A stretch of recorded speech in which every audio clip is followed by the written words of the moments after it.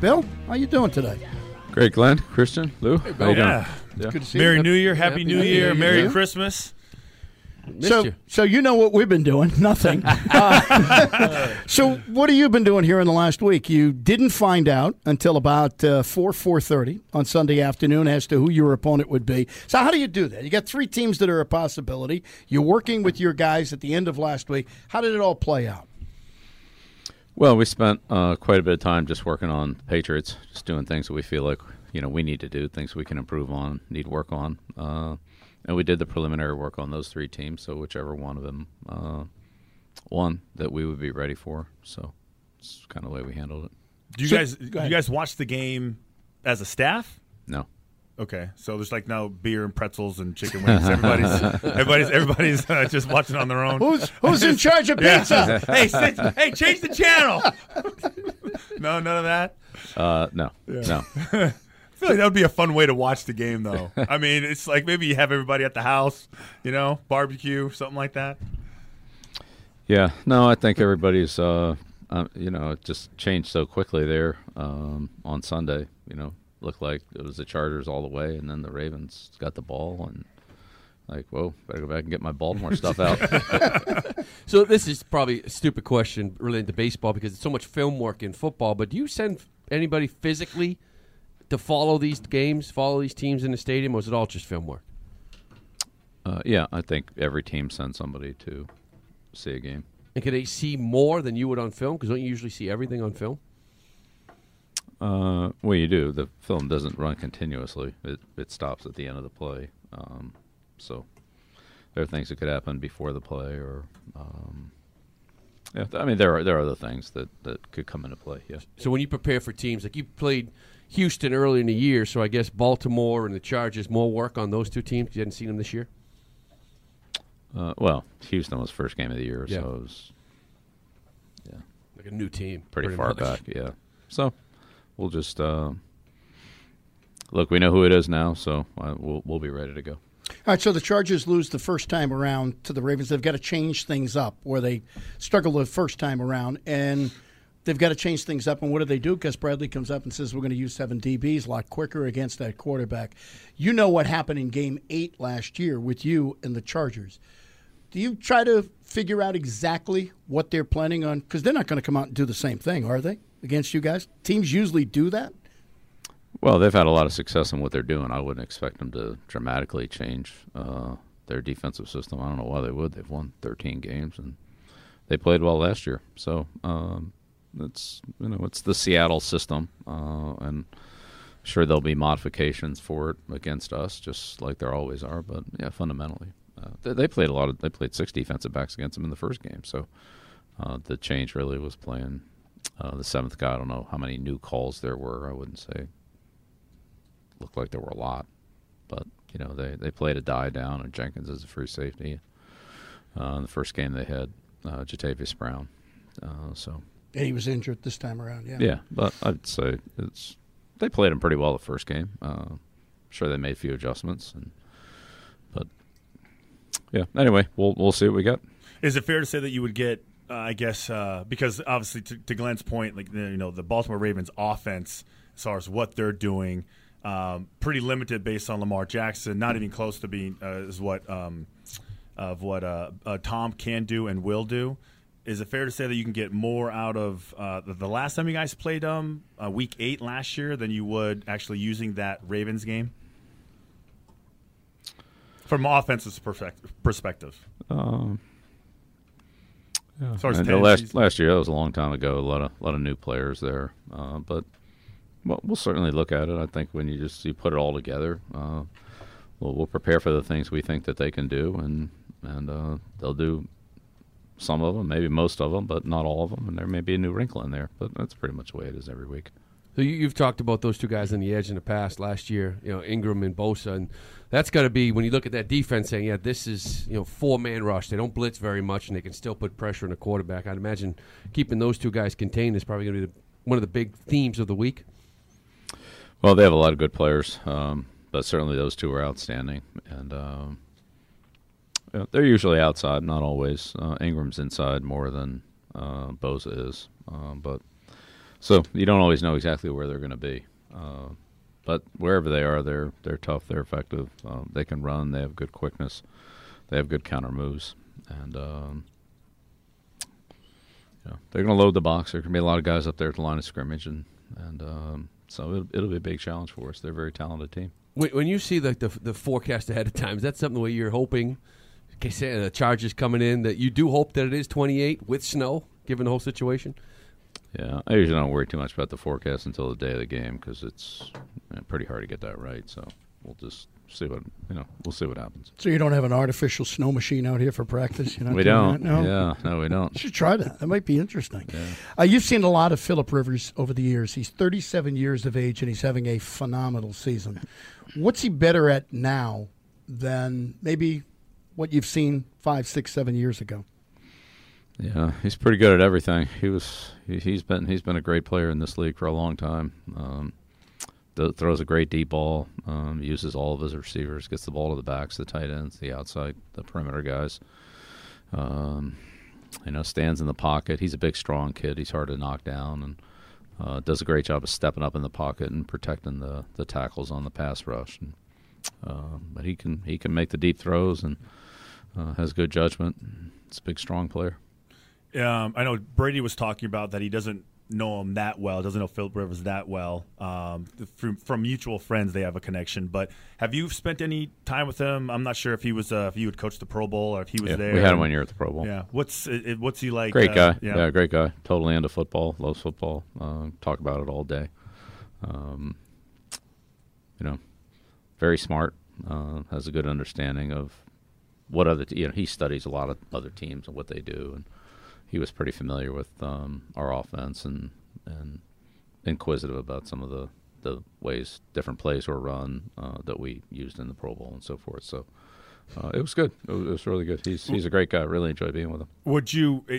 I guess. Would you have a comp for him? Like, what would you? Is there a quarterback currently, or maybe in your past of all the quarterbacks you've seen that you could compare him to? Yeah.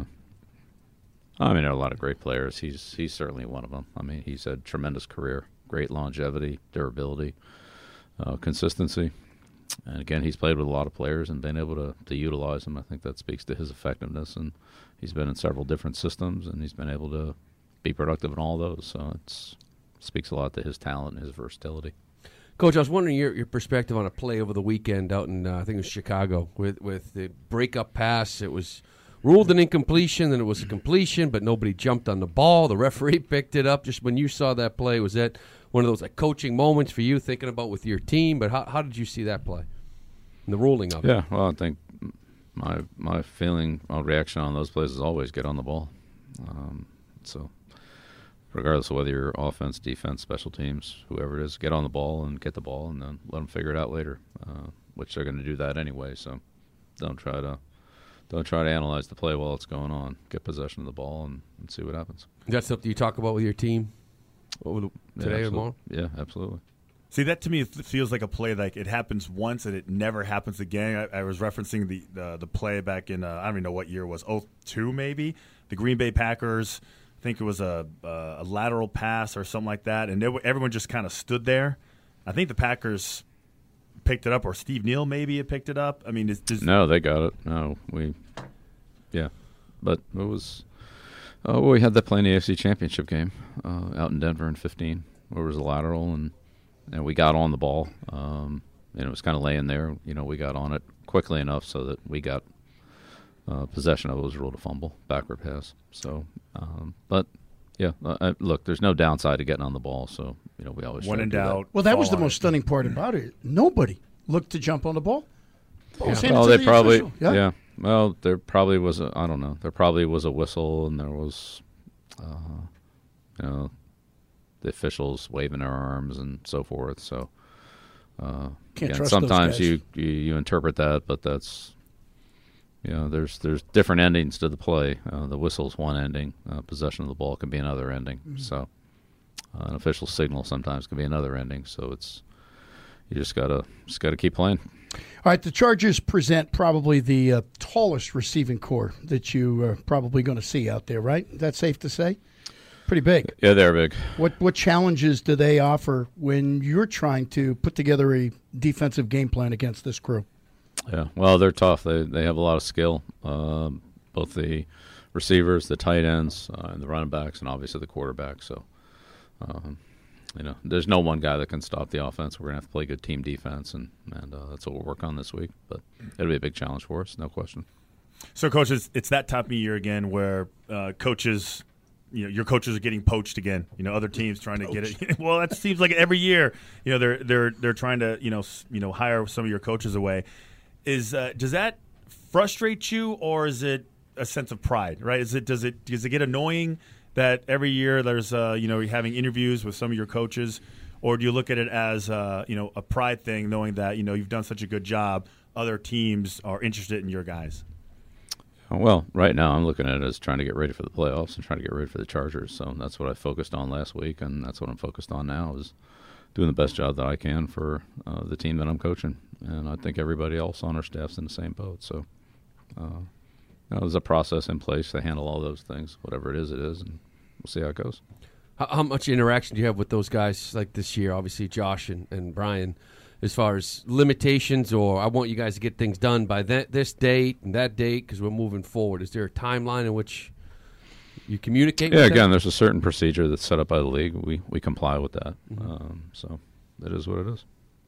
I thought there was an interesting thing when the game was over. The Charger players were talking about the fact that Baltimore was giving a tell during the game, that Ronnie Stanley, the left tackle, when his feet were together, they were running the football. When he took the left foot and moved it back slightly, they were passing the football. As coaches, do you suddenly see that your guys are getting burned by a tell out there? Can you tell in the middle of a game, boy, there's something going on here?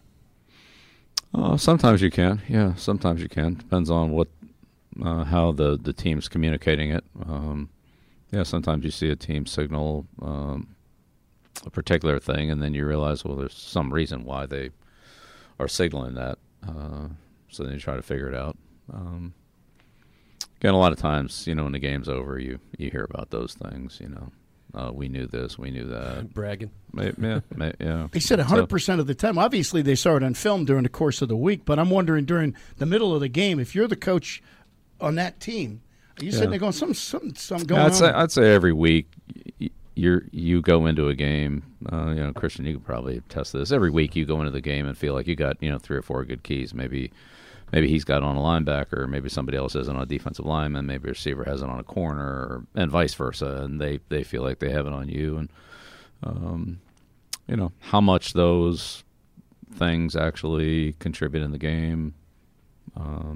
But I'm sure there's things that go both ways, whether it's formation tendencies or an individual player's mannerisms or that type of thing. Again, if it's flagrant, it's something that's useful, then that it could be an advantage. But I think a lot of that's probably a little more build up than it is reality. But it certainly could happen, and if that's what they said, that's probably the way they felt. All right, so we're going to wrap things up with our question of the week, since you guys didn't even play. All right, Coach, now I want you to be honest, all right? I want you to be honest. Always. If you didn't have a big game to prep for, if you didn't have this, huge game against the L.A. Chargers, would you watch the national championship game, Clemson, Alabama, or would you watch The Bachelor? Hold on, for the record. Hold on. Okay, Phil, hold you know on. what he's watching, right, Wait, Phil? stop. Don't help him, Glenn. Okay, just so you know, there is a former NFL football player who is The Bachelor, so you can kind of kill 2 birds with 1 stone here, Phil. I mean, this is tough. I have no idea on that one. So, it would definitely be the national championship for me. But okay, you're winking. It's really The Bachelor. I don't know. Who is it? Who's up? Who's The Bachelor? Yeah. His name is Colton Underwood. Do you ever heard of him? He's a former defensive end, Yeah. played tight end. Not a long career. Not a big. Yeah. That's why he's The I Bachelor. don't think he was a high pick for us. Actually, who you guys had Clay Harbor. Yeah. Was on the last episode of The Bachelorette. Did you ever get a chance to see that? See how he did?